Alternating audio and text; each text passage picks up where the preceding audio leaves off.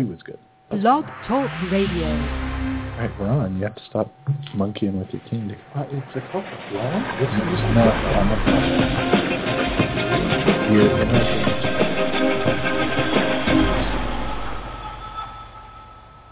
Hello, everybody, and welcome to RU Instant Reaction Review. I am your host, as always, RUScreening.com's own Mark Eastman. And with me, as always, is co-host extraordinaire Shane Leonard. Hello. And you know, we actually got through that one pretty good. That one was all right. Yeah, I thought you were going for I wasn't trying to something odd at the beginning there, but I was just putting a cough drop. Yeah, too much talking beforehand. This week we are covering the Hunger Games: Catching Fire. Yep. And it's almost like there's no point to it because you've all seen it already. So this is almost purely for people who've already seen it, right? I mean, who hasn't seen it already? I think it did like 172 million or something already. All the records for November are gone. It is, and something like third or fourth all time, I think. Already. Opening. I can't. Yeah. I don't know what it was, but yeah, and we've still got people could see it today. You never know. Right. There could be more for the true. weekend. Yeah. I don't know. It's crazy. So it's doing insane money. Before we jump into that, there are a couple of things that I want to talk about. First of all, this is a very cool week for us. Right. It's a very cool show for us. And you say right, like you know why. Do you know why? Well, every week is a great show for us. Right. This is our 1 millionth viewer? No. This is a very cool week for us, I think, anyway, Oh. because our first show was The Hunger Games. And so now it's the sequel to the Hunger Games. So that's cool. If you'd done this better, we could have tidied this up with our year anniversary to our film anniversary. So I blame you for not making this perfect. Because I had this movie come out at the wrong time or something? You've got things in charge that you can handle. Yeah, if only I'd right. We could have gotten a leveraged something. If only we'd gotten a screener of this. Yeah. Anyway.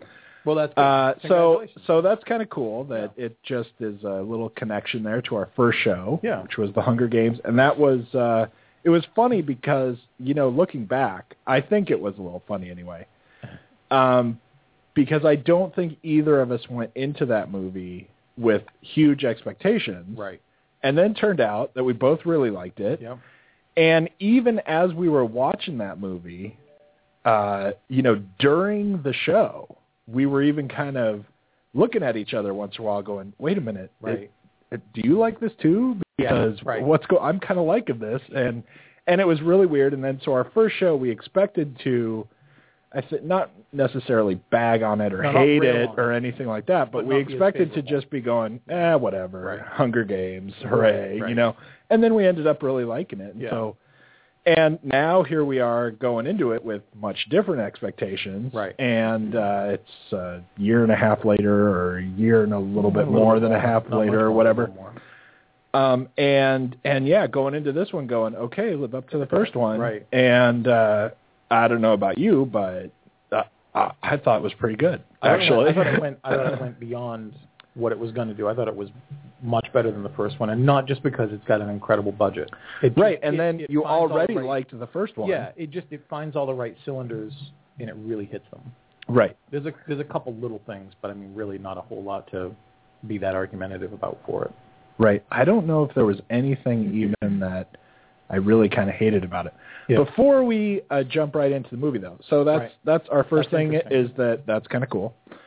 The second thing that I want to throw out there is that I just got a job, sort of. This is an extra special. And except that, nothing comes of it right this second because it just happened. The finalization of it really just happened, so it's not exactly there. But I've been offered the position of the movie expert at Answers.com. Cool.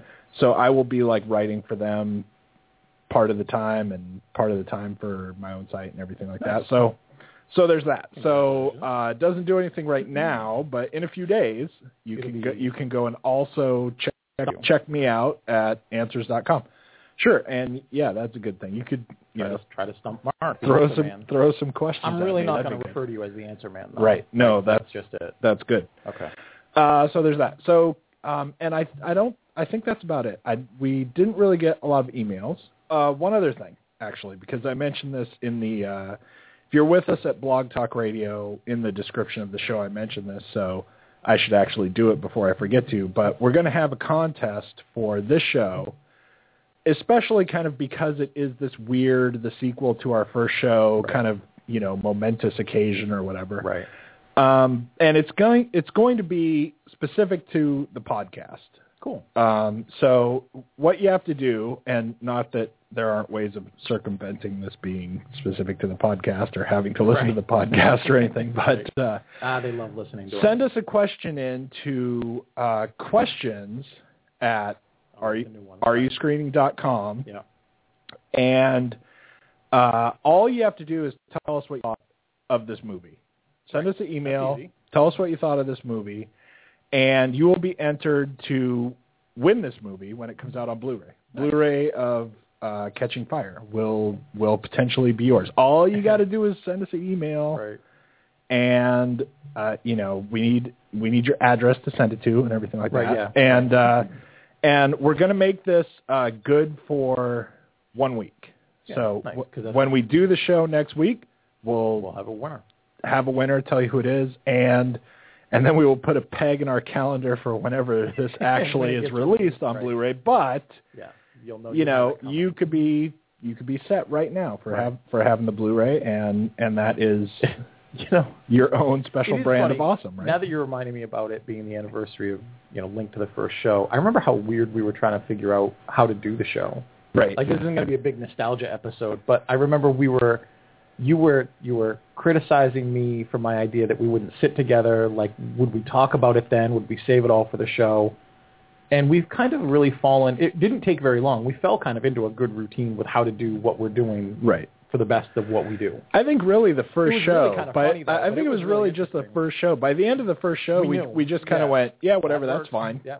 Whatever we just did, we'll do that again next week. And it's pretty much changed we have a little. We have progressed none since then, really. Right. We have made no improvements. I'm getting a few text messages to say congratulations, even though they're really butchering your name. But I see how it is. That's cool. So we've got some.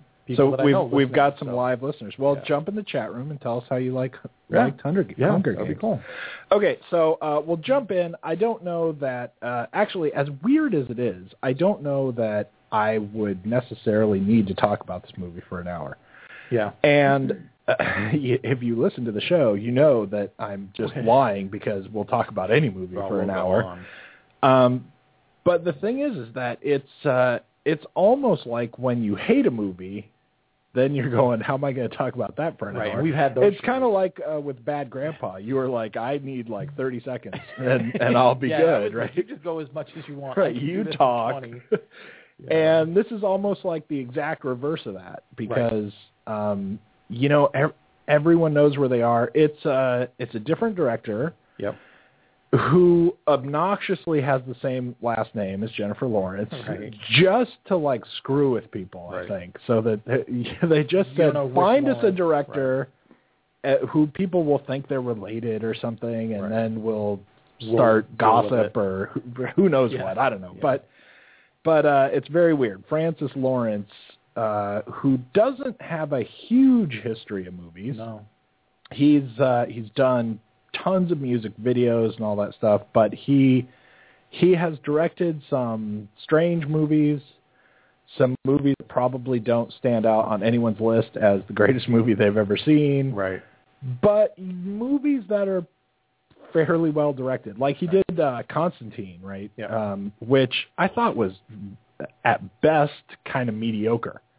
Mm-hmm. And yet, not because of the direction. I actually specifically remember watching that movie and thinking it was a little goofy and it's like whatever. Yeah. It wasn't a great movie. But I remember when I was watching that movie thinking to myself, but you know what? It's pretty well directed. Yeah. It was interestingly directed. And the same for like Water for Elephants, which I thought was fairly average. Yeah. But looked cool and was well directed. I would even say that that's almost this guy's bandwagon, because it was almost like that for I Am Legend. Yeah. They didn't have a whole lot of problems with how it was done, just the story they chose to do it with. Right. So exactly. So that's kind of weird that guy's got that pedigree, and then all of a sudden, that's not the way I would want Catching Fire to go. Right. If I was a studio suit and I was like, this guy kind of does the job, I would but say, it does it really great. I'd be like, is that really where we want to put all of our cash? But he really did it this time. But it worked, and this movie, whatever you want to say about it, for me anyway, in my humble opinion, was really well directed. Yeah, I thought. I agree. There's a lot, when we'll get into it, there's a lot to do with this movie. It's not just get her back in the arena and see who kills who. Right. There's a lot of emotion. There's a lot of stuff that gets put into motion for the next film even. I mean, there's just so many balls to put in the air, and I thought he did great. Right. Great and job. there are a lot of different kinds of scenes. It's not an easy movie to direct. Right. You have to have a broad range of abilities of, getting scenes just right. You've got a lot of, they're just kind of sitting there talking. You've got like the whole gambit of there's action stuff. There's stuff where you have to like sell the emotion. There's stuff where there's a lot of stuff that stood out to me as being kind of difficult where she's being pissed off. And you have to make it, believable, and you have to have the right reactions around her and stuff. Yeah. And anyway, I thought it was really, really good. But we should just jump out with our ratings because that's what we're supposed to do. We are supposed to. And we never do it. But it doesn't happen. I am actually, I think, pretty solidly at so. We're doing numbers now. We should. Are we doing out of 100? We should maybe say this too. No, it's out of 10. Okay. If you have been listening to us and you happen to missed last week, we have switched to numbers because celebrated our anniversary. Because that's just how we are. Right. And it's a long and complicated story that we don't have to say, and you can listen to last week exactly. But so now we're doing out of 10, and we're just numbers and whatever. I think I'm really pretty solidly at 9.5. Yeah. That's pretty close to the best number you can get, huh? Especially if if you're only using 0.5 increments. And look at you finally using halves for over a year, giving me grief at like 3/4 this and 3/2 this. That's pretty strong. Yeah, that's really strong. I'm at about 9. Yeah, yeah. I was at 9.5, and I went down a little, then I went up a little, and I'm pretty much right there. So. And I think as we go through, I could easily convince myself to be up to 9.5. I mean, there's a couple things that are very typical for us anyway that kind of slowed me down a bit, but they're very minor. I'm pretty happy with 9. Right. And I think if I had known, I don't really change my view when I hear yours. Mine's already gone. How fun is that? Like, oh, Mark said that. I got to be this. I just keep thinking we're not doing half stars and stuff. So if I had remembered, I would have been like, yeah, I could probably be 9.5. Right. But anyway. Do you remember what we did for the first time? Not that it's the same film because it's not the same director, but had you looked at our review? I didn't, and actually I think if you go look at the review, it won't be there because there's no stars under it. There is still part of the site in the works, and if you go back far enough and stuff, it hasn't been adjusted yet, so I don't think it will actually. I meant to ask you that. I don't think it will actually say anything.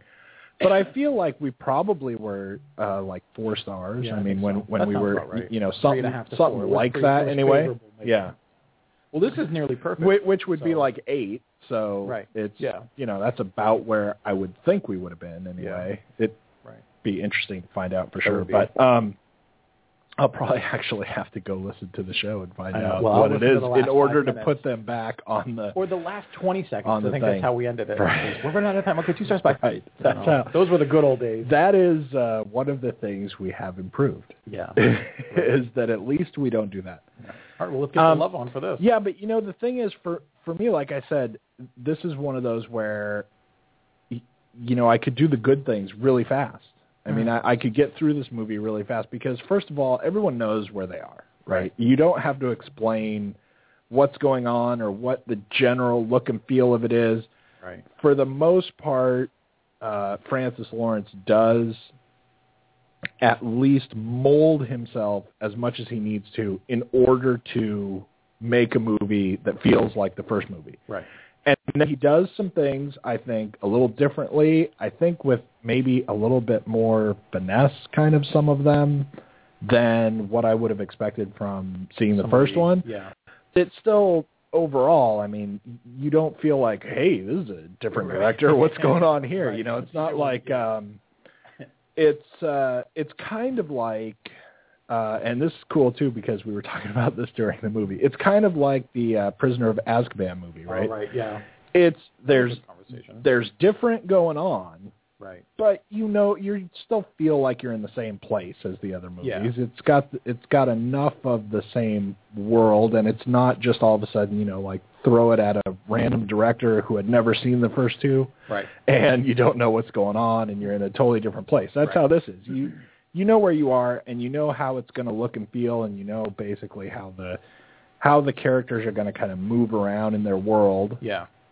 And then from there, he does really interesting stuff and stuff like that. The only real problems I actually had with the movie were a couple of spots where I didn't like the pace of it. Yeah. Seemed like all of a sudden it was like, really we have to do this part, derailing a little bit, right? And then all of a sudden it would like you have to kind of, it's like starting a train back up, not like a race car, right? Slow momentum and not acceleration. You slam on the brakes, all of a sudden go, this part's in the book and it has to look and feel like this or else people are going to be mad at us, so we're sticking that in. And then when you try to get back on the ball and get back to where you were, it takes a little bit of just kind of going... Dude, not so many. It's funny that's how one of the things you were feeling, because that's definitely what I was feeling, especially in the first... some parts in the first hour, though I still was enjoying a lot of what I was seeing. Right. Like, it really got momentum going. It really had scenes building on each other. And then when it threw the brakes on, I felt like I was behind the car pushing it. Right. Like, that's how slow it really slowed down for me, was like, man, this almost derailed itself fully. Like, it doesn't even know how to get going again. And the problem for me was that, first of all, it didn't need to. But second of all, if you need to get to that place, then get there better. Instead of just going, wham, we're stopping right now. Look, in those scenes that they put in, I don't have a huge problem with. There was never a moment where I'm like, that, you totally didn't need it. I just wish it had been circumvented in a little bit or linked together in a bit, because this isn't the kind of film where you want to just start seeing, like, Jason appear and start slashing people, or you're waiting for the Hulk to transform. Like, you don't have to endure an hour of drama to get to the big green monster.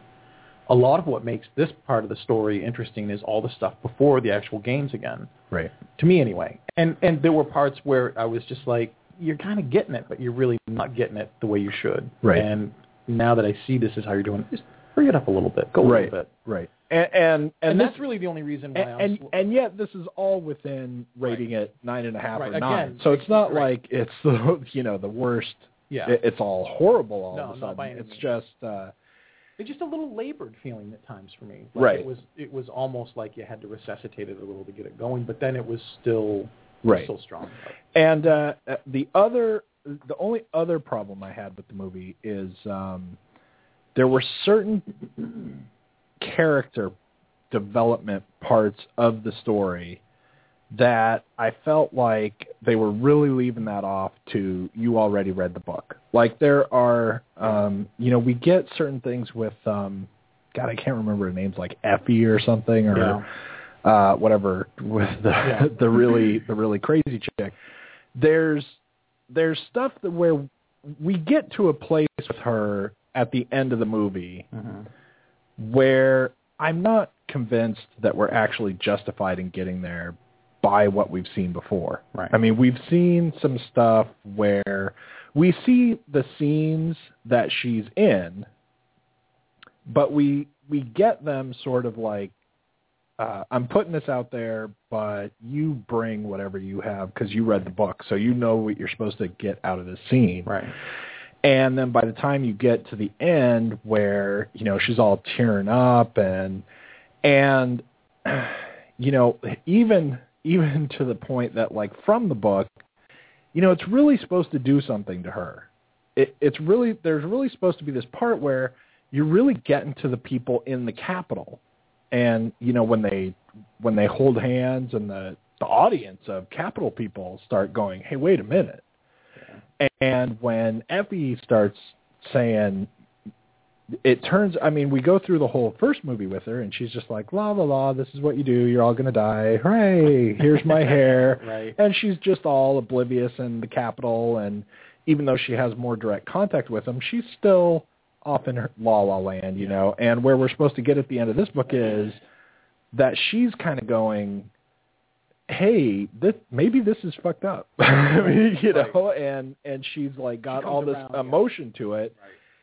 And I'm not sure that the movie actually gets us to her being there, even though, you know, the book does, and you see her in that scene, and then you go, oh, yeah, remember the scene from the book, and remember how it played out, and then you have to have it with you, have to fulfill, you know. Most of the time in films like that, you know, you mentioned the Harry Potter films, and in a way, I always thought that after the first one, the rest of those were never really made for the average audience, that it was only made for people who'd read the books. Oh, yeah, for sure. And in a way, this one, I mean, it's weird for us to kind of have an issue with the pacing and the timing of a film that's just under 2.5 hours long. This is 2 hours and 26 minutes. Right. And usually when a film is usually like that, we would be saying, cut 40 minutes, right? We're like, you don't need any of this. Just get to the games. But in a weird way, this is actually like what you're saying. This is this stage that they're going through. But I think most of the people do have to fill in the blanks and do sometimes a lot of the heavy lifting for it. But, yeah. But there are other parts that they did fine. Yeah, they really. So they if you can do those, then you could do these too. And that's the trouble with, you know, like you said, most of the time we see a movie that's going on 2.5 hours long, and almost all the time what we say is cut at least a half an hour. Ever not said right? That. Yeah.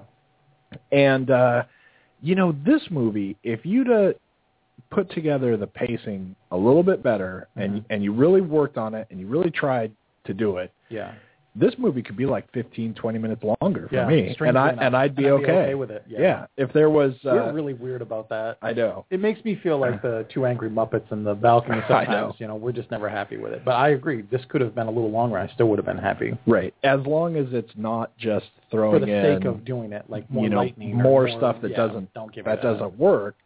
But there's also, but especially because I could see where they could have some more stuff. I could see where they could, you know, we've got like, I can't even, like Nuts and Bolts, the two crazy winners of the thing. Yeah. We could have had a little bit more of them. It's Beatty and Wires, but, you know, the joke was Nuts and Bolts, right? Right.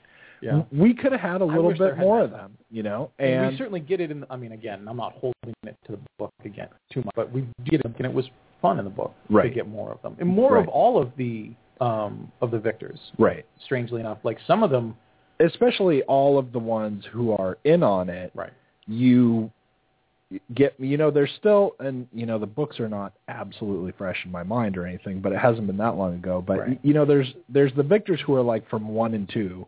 And they're evil. Right. And, you know, we don't get a lot of that. But but the ones who are kind of in on it, and, you know, we're not going to ruin the movie, I guess, but we could maybe give a little plot synopsis, I guess, right? Like, so it's, the thing that I think is interesting, too, is that a lot of the power of this book, like you said, it's not all about just running to the next games, right? So Katniss and Peeta won, and now it's we're getting to the point where they're going on the victory tour now. Yeah. And so they have to go around to all the districts and basically, I don't know, give their little hooray for us spiel, and then say a little something about that district's own people who did not win, and basically do their little press tour that's supposed to make the Capitol look good or whatever the hell it is. And the president does not like Katniss, and with good reason, because he's pretty convinced that the whole love thing is totally fake. Right. And he comes to visit her and says, convince me that you're real, because you need to convince everybody that you're real. Right. Because a lot of people are thinking that you're not real, and instead what you were doing is, you know, thumbing your nose at the Capitol, and it was like a rebellious act, not a we're desperately in love act. Yeah. Right. So that's not good. Right. You can't be you can't be this face of the rebellion or whatever. Right. So they go on their victory tour and everything, and things do not go super well, and and the big badness happens, and we get very upset with people, and the next thing you know, it's now the victors' Hunger Games, and President Snow has decided to just get rid of all the victors. Yeah, he's sick of the what they represent. The potential for uprising that they all now. Well, I thought his line was really good, which is they all think they're above it now. Right. And they all think that they're all safe. They're too cool. Like we have to make them all feel like no one's safe. So and so now we get the oh my God, I'm totally blanking on his name. Philip Seymour Hoffman. Plutarch. I'm like, I was totally like going, oh my God, what's his name? Right, yeah. The another tiny little niggling thing that I had about the movie is that everything about him is too obvious. And that's another thing where what you end up with kind of is you're just admitting that everyone's read the book, so nothing's going to surprise them anyway, this right? Is a hard, this is a hard thing to watch because obviously we've read the book. We know that his role in this whole thing is right. So how would it? That's how it looks. Is that how it would look to me if I hadn't read the book? Which is actually funny. It all seemed very obvious. Yeah, I didn't think so. I thought because I was trying, but I mean, again, we know the trick. Like, how can you look at the trick and not unsee the trick? Right. I was looking at it thinking, in a weird way, how funny it was right after President Snow told her, like, you have to convince me. Right. Basically, I thought that's interesting because Plutarch, Philip Seymour Hoffman has to convince me that these scenes that he's in on, he's really on Snow's side. Right.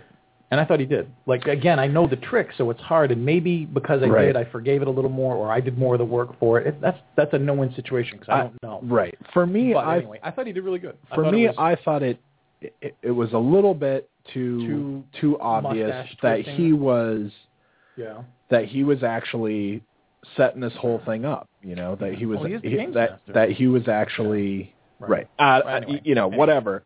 That was just like kind of a little tiny thing for me. Was it just seemed a little bit like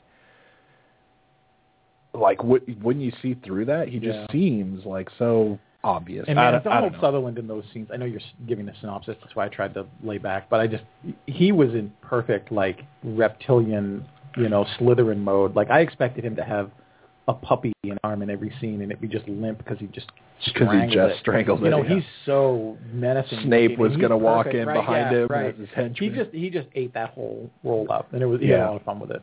Yeah, and it's going to be interesting too because now the last book is going to be 2 movies. Yeah, of course. And first of all, it's going to be interesting to see where that breaks.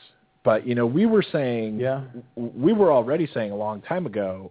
Now that we read the 3rd book, right? It's like, man, that's a hard movie to make. It is a really hard one. It's kind of like, for me, one that I always think of is The Dark Tower, which they're trying to make. They've been trying, But with that, I'm thinking, Jesus, he just sits there and thinks for chapters at a time. How do you film that? I don't know. And that's and so much of the 3rd book is her real internal monologue. She's walking around getting into trouble, and they're allowing her, but it's really her trying to absolve herself or convince herself that she's going to lead this resistance. It all is internal. It's all internal. Right. That's a hard one. And now you've got to do it for 2 movies, not just one. So that'll be even more interesting. But so anyway, Philip Seymour Hoffman, Plutarch is the new games master. Right. And it's probably just really obvious, maybe because I thought the part where he first meets her at that party, and he basically says, hi, I'm the guy who's going to save you, or, whatever. I mean, he just kind of is, he throws her for a loop for sure. Right. But he's the new games master, and he's actually the one who is just playing President Snow like a fiddle the whole time, and he tells him how to make Katniss look bad. Right. And he says, what we got to do is we do this, and then we do this, and then what people will see is her doing this and this and this, and all the while, he knows that's not what's going to happen, and that the exact opposite is what's going to happen. And then he's the one who comes up with the idea of, Snow. It's a really cool scene where basically he kind of gets Snow to say that we need to get rid of all of them. Right.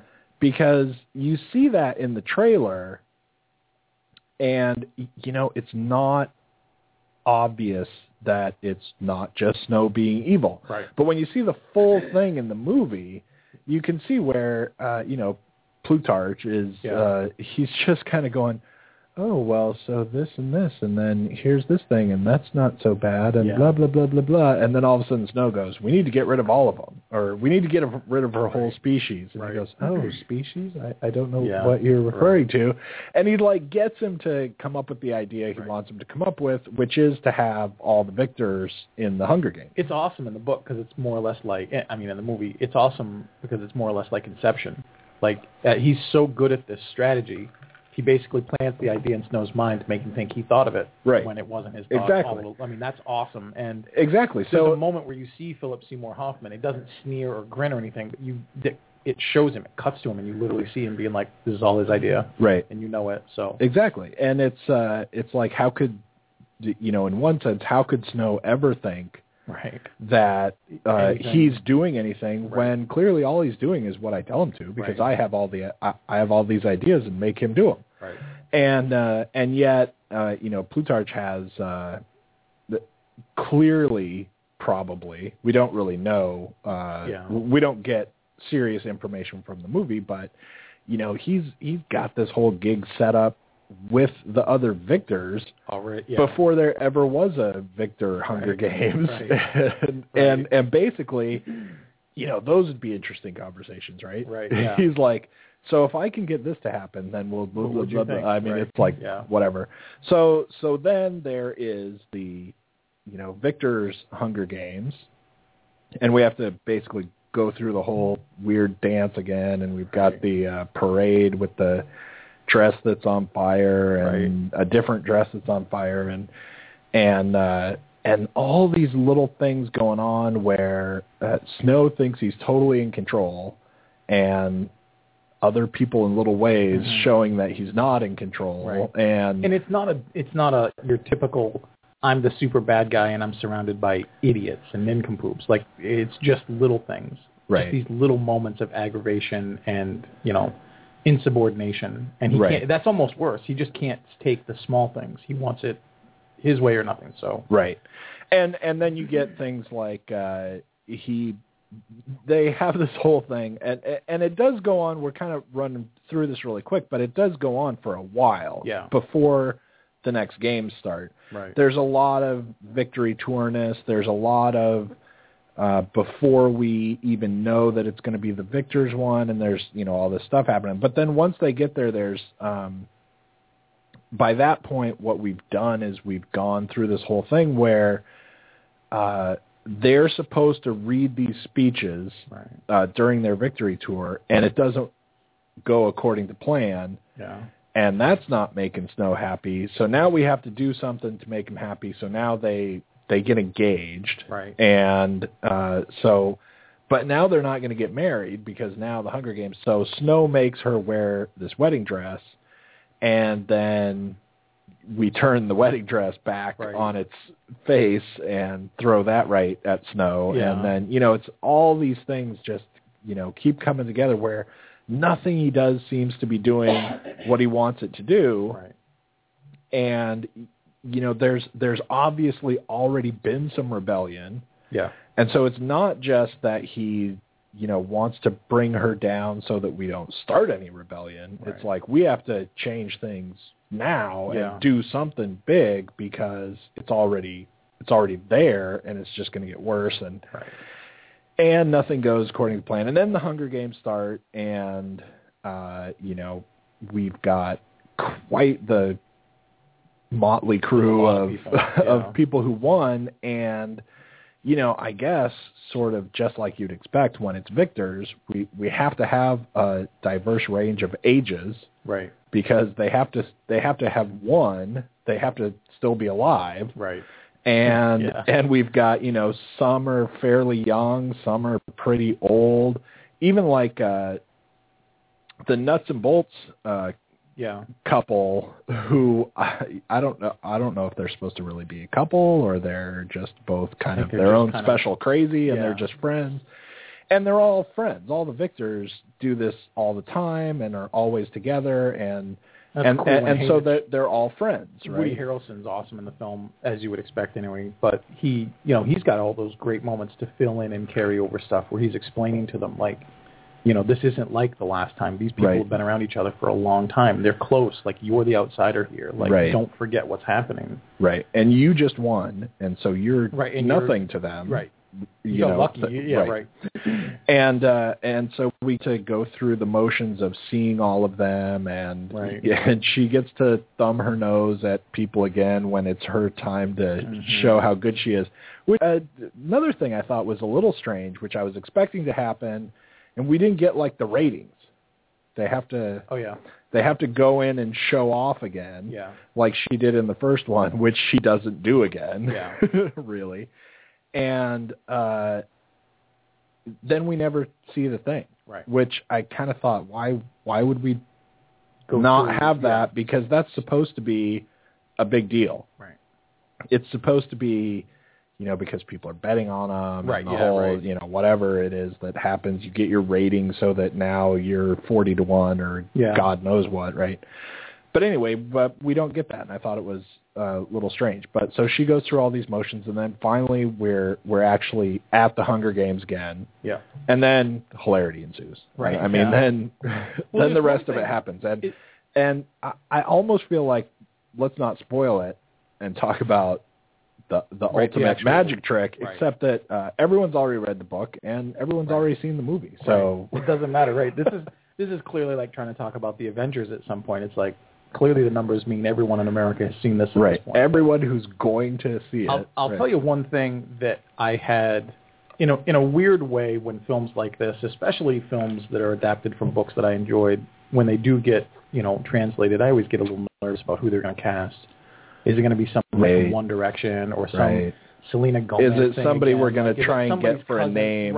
Right. And I remember when they were, talking about who's going to play Finnick, because he's really big in the book. Right. And I thought when I was watching it, people may have complaints about him just because for some reason it's not Robert Pattinson, or whoever they really wanted to have it. The two that really stood out were Jenna Malone, who played Johanna, because I thought she stole every scene she was in, including I actually really like her anyway. I like Jenna Malone no matter what. But when she walks into the elevator and basically like is playing that whole thing, and between Woody Harrelson cracking up and Jennifer Lawrence's great reaction to like, who's this bitch? Like, what is she doing? Between her and Finnick, I thought that was like two of the biggest things to worry about. There was no worry at all. They nailed it. Right. They were great. Yeah. And that was really awesome to see. And Finnick, should not be overlooked too quickly because he's got a lot of stuff to do. He has a lot of stuff to do, but more importantly, I mean, he's in a lot of scenes, so obviously he has a lot. Obviously, has a lot to do, but he has a lot to do just to be like the thing that they can react to, but really do it well, and give them what they need to have the right reaction. Somebody can't be. Jennifer Lawrence, I thought, was awesome. Yeah. Throughout the whole movie, and she's really good anyway. I like her in she might win an Oscar. Pretty much everything that I see her in. Right. She's really good ever since Winter's Bone, and I mean she's just thing after thing after thing she's in, and like Silver Linings Playbook. She's amazing. And not only that, but I mean she does such a variety of stuff. It's not like she's just in every next goofy comedy that comes out. She's in all sorts of stuff. The thing I'd love to say about her, especially after Silver Linings Playbook, when she won an Oscar for the work, is that she's come into this now, and this is, as a professional, you can maybe slide into this and be like, it's just a young adult book. She plays this, but this is her next Oscar bait. Exactly. Takes it totally seriously and goes through everything, and that's really cool. And what else is weird is that so does everybody else. Nobody phones Woody Harrelson is Philip Seymour Hoffman, awesome. All these guys who have this clout and these resumes and they're in these scenes, and you could just be like, I'm here for a paycheck. Right. I got to be this guy. No. Like, they nail it. Even, and, you know, so... And like, that brings everybody else's game up anyway. Even if you didn't need it, it does. But you don't need it with this crew. So, like Philip Seymour Hoffman is new, obviously, and Jenna Malone, who is not in, you know, the same category yet as, like, all these huge name people and everything, but still, she's been in a lot of stuff. She's been around for a while. She's been in a lot of really interesting stuff where she has been impressive. Yeah. And so you've got her and, like, Philip Seymour Hoffman, man, he's been... That guy's everywhere. He's been in a lot of stuff, but he has been awesome for a long time. And he doesn't, you know, need... If anyone was going to go, I'm going to kind of half-ass it, you would think maybe it might be him just because he's huge and awesome. And that's how it works. It's the awesome people go into the goofy young adult movie and they go, whatever. I'll just do this. And he was really good, and Jenna Malone was really good, but she was just really good. But Woody Harrelson too, he was amazing. But so they were good in the first one too. Right. It's like the new people you kind of worry about, but they were all good in the first one, and we said that when we reviewed the first one. They're all so good. And you know, the one that just blows me away, even though all of these people are really good, is Stanley Tucci. Yeah. Because he's awesome at that. It's like if you didn't know better, you would think that it was almost like if you had Ryan Seacrest. Right. And he just really was like that. Like if you had Ryan Seacrest practically play himself hosting the Hunger Games, and he just acted like Ryan Seacrest, and you were like, that's how he is, you would think that's how Stanley Tucci really was. His might He's be the so hardest good. role in a way because he has to be exaggerated, over the top, like kind of maniacal, goofy, crazy, silly. And when he was on in the packed audience that we saw the show, which was, you know, Friday night, there's no 3D for this, so there's not anything like that. But you have to know exactly where to take that before you've gone just too far. And that line is razor thin. Right. And he hits the line and just stays on it and kind of dances on it, as far as I'm concerned. Like, he does everything perfectly on it. And that's really awesome. That's really cool for him. We got a call. We have a call? I'm scared of having a call. Are you scared of having a call? I'm scared of having a call just because who knows if it will actually work. Yeah. Hello, caller. Are you there? Hello. Hello. Hi. How can we help you? Share with us your insights about the Hunger Games. I have to say I'm a little disappointed after I get the automated sort of person that tells me that, you know, they're going to put me on hold because she's got this great, sexy British voice, and then I end up with you guys in the end. And so, I mean, it's a little bit disappointing after you get that high mark with the automated caller. I don't know if you guys want to work on that or... Well, we should at this point now, because you like the British voice. I know exactly who this is. This is a friend of ours and of the show's. Someone who's been mentioned actually a couple times in passing every once in a while. But go ahead, Gibran. What's your question? Well, I wanted to say that I appreciated what you guys were saying about the Game Maker and about how, you saying you were talking about you knew the trick, but you still felt like the trick worked even though you knew it was there. Yeah, I thought it was a very interesting thing to have known about, but then try to visually see how people were experiencing it just in the scope of the film itself and not, if somebody had not read the book. Because I thought that there were obvious pieces of it really kind of presented to you, such as, here was this guy in the Capitol who was visually unlike anybody else in the Capitol. There was no glitz and glamour. There was no, crazy makeup or attire or anything else. And I thought that it really kind of made him stand out. And I really feel that if I had not read the book and already knew what was going to happen, I would have already said, wait a second, what's going on here? Why is this guy not like everybody else? Yeah. And like you said, a lot of people have read the book, but I really do want to find out more from people who experienced the movie and, to see the story for the first time, whether they really were surprised by that or not. Because I think that part was just too right out there and in your face that it was going to be something different. See, that's what I thought. I thought it was a little obvious, but I think, like I said, that's at some point you just let yourself go with the idea that everyone's going to know it already. You carry it anyway. That's a good point. And it's hard, because what Jabron just said and what we'd talked about before. I don't know anybody who hadn't read the book. No one that's over the age of 15. Like everybody that I know at some point before this film came out recently has read the book. So I actually can't poll anybody that I could really talk to. Right. So that's tricky, but I would actually really be interested to see. I think it would be interesting how people took that, because it seemed to me, and maybe it didn't to you, but it did seem to me like it's just really obvious that something is going on. Well, maybe you don't have any idea what exactly it is, because how could you? Could you, right. Well, like the two of you have said, I actually fully own up to the fact that I'm a big Philip Seymour Hoffman fan, and I'm psyched that he's in the role, and maybe I carried it for him. Maybe I was like, oh, of course it's great. Look at him.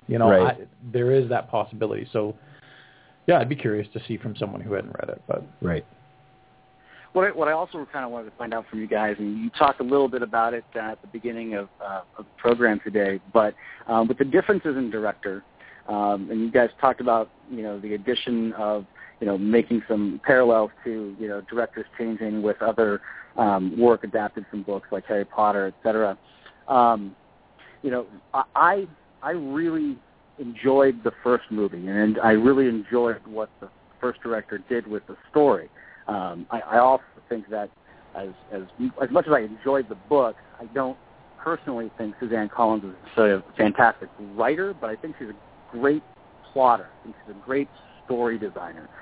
But I thought that it was the director of the first movie that really kind of fleshed it out and made it something really believable. Of course, along with the rest of his crew, but the way that he sort of, captured that world and the world building that he did in that first movie really set a tone. And I felt like in the second film, even though you guys seem to have rated it a little higher than the first one, it didn't really take that and strengthen it. It sort of, I guess, took it for granted that it had already been done. I didn't see more of that happening. And I think I was really hoping for that in going into this second movie. And maybe a little bit of that might be the Star Wars piece of it, which when you think of it in that whole trilogy sense, with the story that I'm aware of the whole Hunger Games trilogy, I felt there's a lot of parallels that can be made, of course I do, with how this middle book or film is very much the Empire Strikes Back piece of the trilogy, not just because it's in the middle, but just because of some of the plot stuff. Whether it's, revelations and, a more forward-moving, we're going towards a conclusion piece, etc. And I was really hoping that there would be a little bit more of that, that emotion that it would gather from the audience and make it, a superior film, as I think most of us think Empire was superior over Star Wars, even though it might not always be our favorite. But that it would be, that Catching Fire would be superior over Hunger Games. You guys did rate it higher than I would have, but I didn't really feel like it did that overall. Discuss. So I think I might have lost track of the question there. So what? So the first one was better because the movie fleshed things out more from the book, and the second one didn't do that, so it's not as good? It was less of that sort of world building, and it took more of the plot that's already there for granted, rather than try to extend it and make it more meaningful on the screen rather than it was in the book. I mean, there were things that were done in that first film, things to translate it to the screen where they took certain things out, the mayor and the mayor's daughter and, that type of stuff, which, when you go into the second film, you're already wondering how are they going to move some of these plot pieces along, District 13, et cetera, without those characters. But once that first director made those choices, I wasn't really seeing what the second director was doing to really kind of make their own mark on that film and make the story go even further. Do you know what I mean?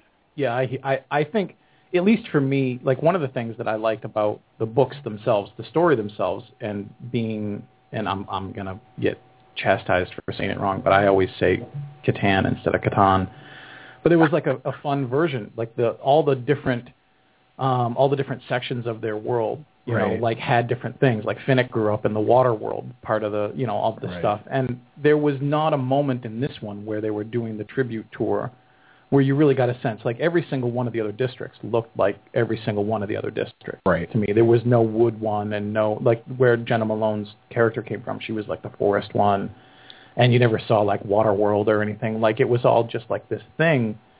But instead, I think, to some extent, what Gibran's saying is, I think this director basically focused on making the capital like the central character. If a scene was a location was going to be a character, like he really put a lot into making the capital look a certain way, but that it wasn't as substantial as the world building in the first book and in the first film. And I can kind of see that. I think that to some extent, even the arena for the games in this movie isn't terribly hard to do. You don't get much of it. It's just a landlocked little weird clock, and there's a bunch of woods. Right. And most of that trick is the force field. The power field that's there.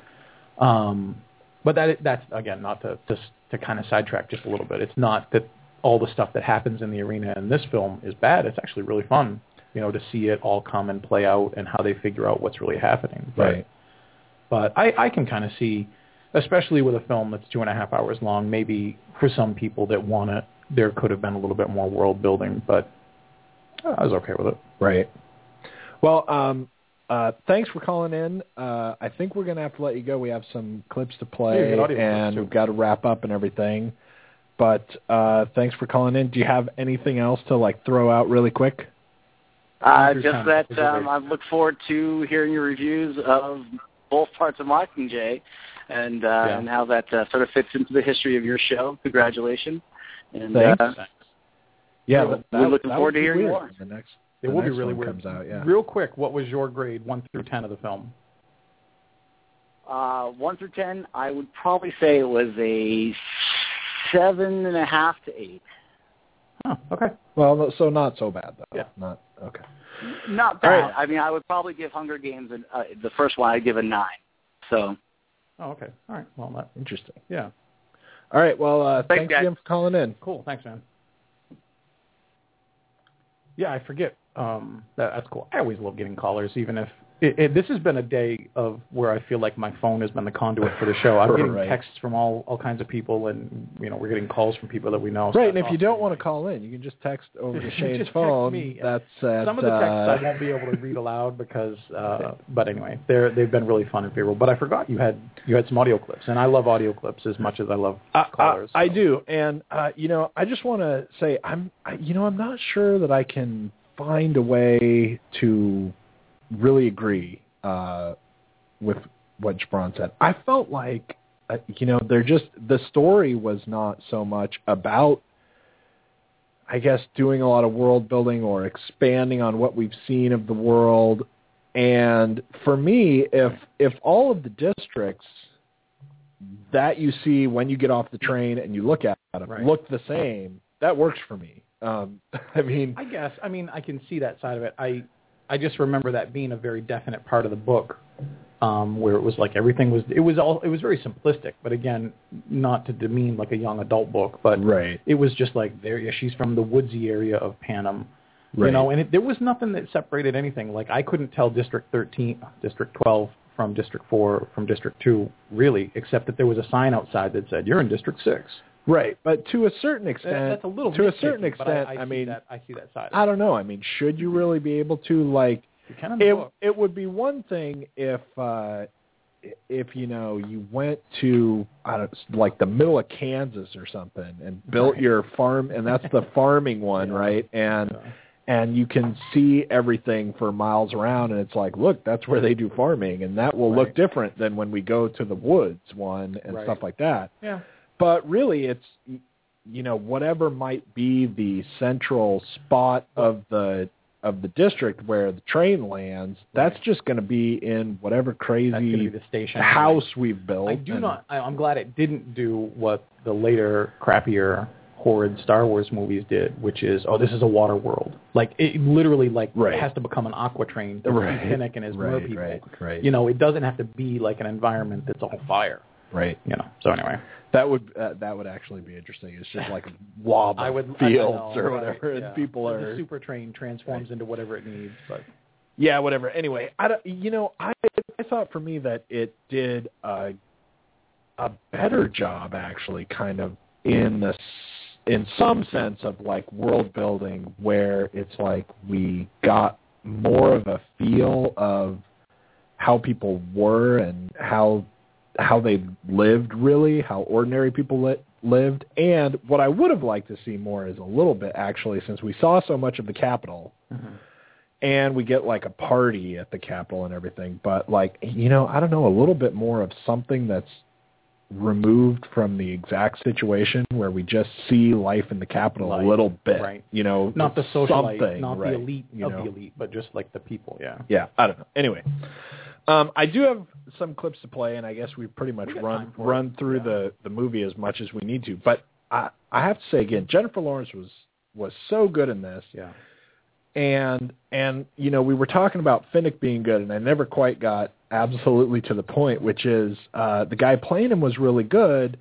If Jennifer Lawrence is going to be really good, and she has to, you know, have her reaction to Finnick, Finnick can't just be like some wooden guy going, "This is my line," and then she's going to be able to emote and do really well next to that. So everyone was really good. It was pretty solid. Okay, we have the director, Francis Lawrence, a couple of them where he's kind of talking about the story in general, and then we'll try and get these in really fast so we don't have to go over on time. And another one where he's talking about kind of Katniss and fan reaction and all that sort of great stuff. The story in general in Catching Fire really kind of opens up, and, you know, I think you start to learn more about the characters. I think you learn more about the world. You see what the Hunger Games means. There's just more mythology. You're sort of learning what's happening in a much broader sense and in a less personal sense. But I think what's also happened is because we kind of now know these characters and love these characters, them sort of pushing forward into these stories and going through these different things, I think it weighs on us more, and it's pretty amazing to see how emotional this story is, and even with characters, you know, capital characters like Effie, and you know, and Cinna. I think, you know, people have really reacted strongly to the characters of the Hunger Games, mostly because of Katniss Everdeen. I just think that she's a character that people can really relate to. I think that the characters that have stuck around through history are sort of people that react in sort of an instinctual and visceral way to the things that happen to them. And I think those are the things that kind of connect to us just as human beings. And so Katniss Everdeen's need for survival and her need to try and protect the ones that she loves, I think feel very natural to any of us. And I think that if you see a person on screen and you can sort of transplant yourself, you know, into their situation and kind of relate in a way, I think that makes characters really memorable. All right, some of that we're about to lose the live. Some of that probably got interrupted because the countdown, the crazy countdown thing, telling us we only have 60 seconds. We're gonna definitely go over a little bit.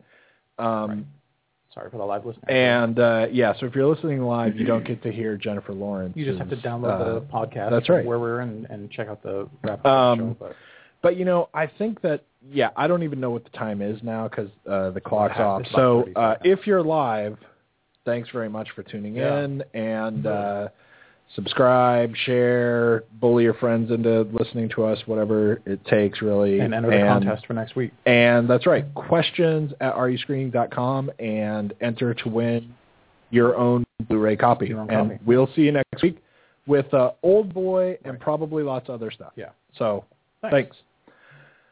Okay. So, I think it's strangely interesting that we get the call. Yep.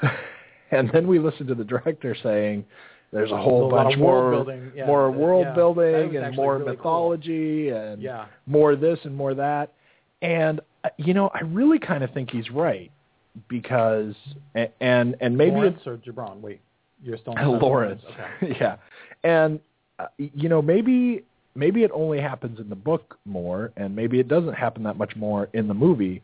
But I got it from the movie, I think, that there is kind of a lot more of, you get a firmer stance in the mythology, I think. And, in a lot of different ways, even to the extent that where you've got like Stanley Tucci, I think you get a bit more, instead of it just being this one big show and kind of going, look, here's blah, blah, blah, you get more, I think, of a feeling of how, he does this every year. He's been doing this for like 20 years or whatever. Yeah. I mean, obviously not for the whole 75 years. Maybe. But he's had this job for a long time. It's just, he's the host of it. It's like, Dick Clark's New Year's Rockin' Eve. Yep. And you get more of a feel of that. In the first movie, this could have been his first time doing it, and he'd be really good. Right. and he still was great at it. Yeah. But you don't really get the whole feeling of this is just American Idol. This is just a show that's on every year, and it's and getting like sort of a lot more into the audience that's the live audience watching them and everything, and even seeing, just the fact that you get a lot of exposure to the other winners and talk about how it works after you've won. You get more depth of the whole world and how it works. And I think that worked really well in this one. And for me, there is kind of a difference in the opposite way that Gibran thinks, I guess, because in the first movie, it does to me just kind of feel like it could almost be like a one-shot deal. I mean, they talk about how it's not, and that clearly it's not and everything, but for me, I see both sides as like a posit, like as an intellectual thing. I can see them, but I'm so neutral about it and the effect it had that I'm like happy with what I got. I can appreciate that there may have been more. I can also appreciate that there didn't need to be any more. Like, I'm right in the middle of being real content with it. So I've got no race.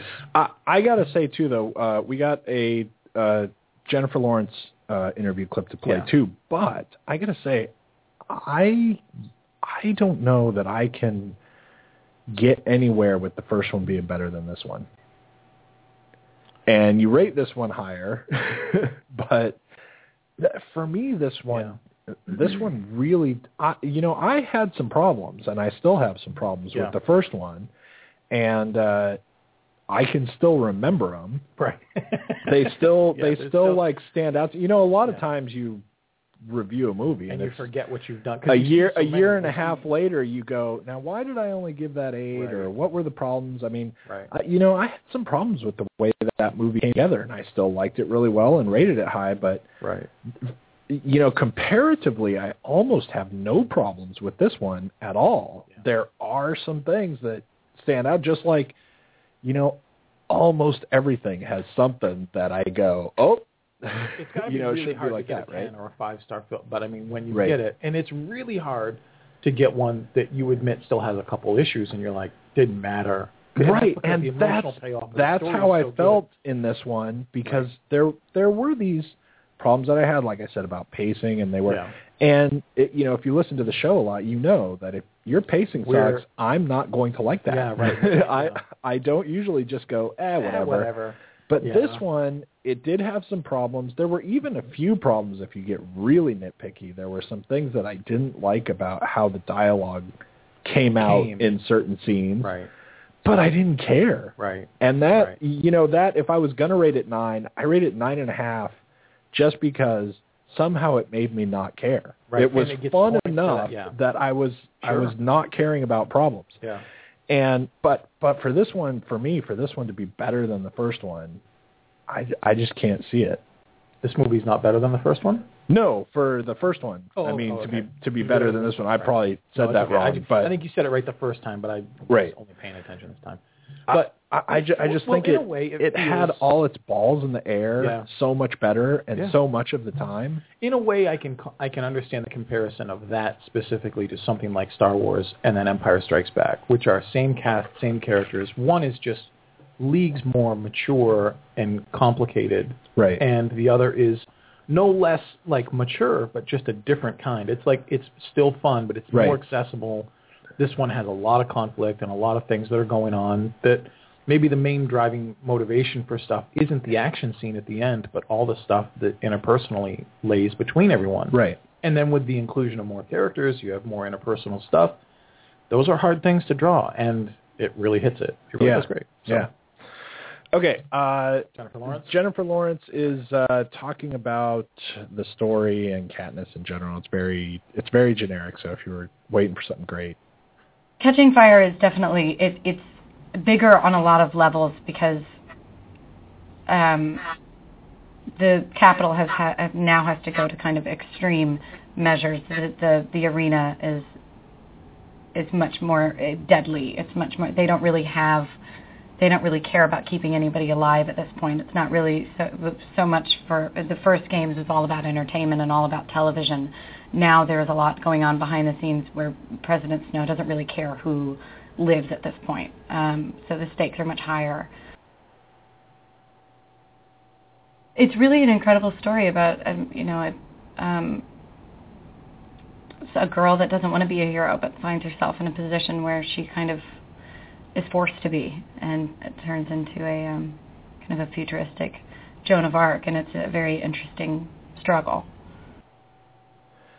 See, and I think that actually, the first part she was talking about there, I think that actually really maybe is why this one is like baseline a lot better than the first one for me, because when you're, it is kind of like a Star Wars Empire Strikes Back thing, sort of, maybe. But the first one of this, you're just kind of, it's just the games. Right. It's just the regular games. She's just a person who's in the regular games. And, hey, we're all going to kill each other, and it's horrible, and, we're introducing you to what happens. And this one, as, Philip Seymour Hoffman keeps saying, has, lots more feints within feints and dancing around, and now you're in the games again, but it's a very different thing that you're in even, and there's a whole lot more going on, and Snow is really pissed. Snow's not just the guy who goes, hey, I'm the president, and these are the games we do, and you're one of the people, and whatever, and you're going to die. Now he's got like a serious agenda he's trying to work. Right. And all of the complicatedness going on makes everything way more interesting for me. Yeah. And you've got Philip Seymour Hoffman, and if you've read the book, you know where he is and you know where it's going and all that. And he's got to do his own special dance that he's doing where, he's got to make it look like he's really trying to kill people. Right. And yet he's got to make it so that they don't get killed. So he's got stuff going on in a big way, and he's got to do all of this while convincing that Snow that it's his really idea or whatever. Right. And I don't know, all of that complexity really made it work so much better. Really kind of like Empire Strikes Back, since we're talking about that, where in a way, Star Wars is just kind of going, look, here's this world. I'm just setting up this world for you. Right. And really, in both cases, I feel like, what you're trying to get is the second one. Yeah. And the first one is the one that you have to do in order to get there. Yeah. You know. Well, one of the things I really liked about both, I won't, I can leave Empire alone. Everybody knows that's the best film, but this certainly rises above it goes above its pay grade. Like, it's not just a young adult book being translated. Like, this is heavy, and it's really cool the way they do it, and they handle it as such, and everyone in it, like we've said before, they take it seriously. Like, this is, and it just raises all the boats. Like, it just brings everybody up, and it's really fun to see, because it would be easy to go the cheap route. It's an amazing moment too for the studio, because they're going to recoup a lot of money, and a lot of people wouldn't care. Right. They're just like, just film it. Right. Don't overthink it. Just do it. And someone's like, no, this is actually really thinking stuff. I'm going to think about it. So I really like that. And a lot of that is what sells in this one, too, when there's a lot of stuff, happens on the train, whether you've got Effie or you've got Haymitch, and you've got PETA and his problems, and they're now they want to be friends, and Peter's all trying to sell him on the friend thing. Right. But then they keep kissing, and it's all like that you get thrown into the right circumstances, and your feelings are different, and it's like everything is happening at every different angle, and the next thing you know, you've got Finnick shows up with the bangle on his arm, and every time something happens, you're like, wait a minute, and and it happened anyway because you read the book, and it's still working. One of the things that I could say before, I guess, I don't have much else to say. Yeah, we got to go. One of the things that I thought was really great looking back on it was how subtle the easy stuff was to handle. Like, for me, once Snow gets Katniss and says, look, you've got to convince me or I'm going to lay waste to everything. Right. And they do the introductory chariot race, and they're showing everybody, and she's all catching fire, like you said. And the camera stays on her as she goes around, and she looks back, and it could have been like a sneering close-up of Donald Sutherland, like with his wrinkly old face and blood in his lips or whatever, like shaking no. But instead, it's like a medium shot and just the faintest like shake of his head, but we see it, and she wakes up immediately in a nightmare because she knows that he doesn't buy the ruse that she's put. Right. Like, for me, that's subtle, but that's an important part of the book. That's a huge pinning point in the book, and that he did it very subtly, not sinister, not throwaway, just perfect. Reminds me of like what I was saying about Stanley Tucci. There's a line with this kind of material you go to, and if you go over, you're parodied or you're self-mocking, all these things. Right. They hit that line and they don't come off it. Right. Once they keep the momentum, and once I had the pacing problems, they were mostly in the first 40 minutes to an hour. Once we're past that, it doesn't really have that for me anymore. Right. I don't know if that was the same with you. Like, once it really hits the hour, I think there's mark, like, there's it's really going. There's a spot for me. I think it's probably right around like 35, 40 minutes, somewhere around there. Where at the beginning, I'm good. Yeah. It was really good, and there's some kind of spot. I don't remember time-wise exactly where it is, but it's around 35 or 40 minutes, and it's like you hit a wall. And then it takes probably almost 15 minutes to work its way back out of it. Yeah. And then after that, once it really, like a half hour after that, then from then on, the last hour and a half are fine. Yeah. Yeah. It's almost like it got itself a Charlie horse and was really trying to work it out, but was hobbled and was still moving, but man, was it ugly. Right. And the real problem for me, even though that's like such a nitpicky thing, and it's not like I'm not rating it really high. Right. The real problem for me is that it didn't have to do that. The scenes right around when that happens, if I can think of, just do this instead, or just, somebody else should have. Right. And especially like with this much money. We're pros at this. We sit at this studio and do the show, and sometimes we're like, you guys messed up. I got a 30-second fix for you. How about just doing this? Right. We're old hats at that. But just trust that we would really good at we fixing know how everything. to do this. That's right. So, anyway. All right, This is a good one. This is a lot of fun. That's enough of that one. Yeah, I was surprised. The thing that really kind of also added to my score was that now I was going in with pretty good expectations. Mockingjay's got, and it was better than I thought it was going to be. Right. So that That's usually, something, too. We see a lot of films, and usually the expectations are ±1. Right. I'm like, I was probably a little under or a little over. This was big. Right. I wasn't low, but I wasn't as high. I wasn't thinking... Because, again, and go back and listen to us, how we talk about the reviews, the difference for me between 9 and 9.5 isn't just a little, That's 100%. Like for me, it's like the seismic kind of way that you do the earthquakes and stuff. Not just, it's a little better, so it gets an extra star. Right. You've got to be a lot better to get another star. And this is up at 9, 9.5. I mean, I was thinking 7, maybe 7.5 if it was really great. Well, because for one thing, I didn't expect that, it's a sequel. Even if it is a trilogy of books, and even if it does have a ton of money, sequels always are just going to have a little bit. I'm not going to expect them to be as good as the first one, no matter what. So, all right. So cool. Next week we're definitely going to be doing Old Boy. Yep. We might have Frozen in there, and we might have a couple of other things. Yep. We'll have to see how that goes. But it's going to be like here we go. Yeah, it's probably going to be a pretty big thing, but there will be a lot of stuff going on. But at the very least, it will be Old Boy, because I really want to see that. I'm pretty curious about what this is going to be like. And where it goes from the original and everything. Yeah, right. So. But anyway, thanks a lot for tuning in. And like I already said before, share and subscribe on iTunes. Listen to us on Stitcher, all over the place. Everywhere. Check us out on the website. You can listen to it there Taking over the too. world. So whatever it takes. Thanks a lot.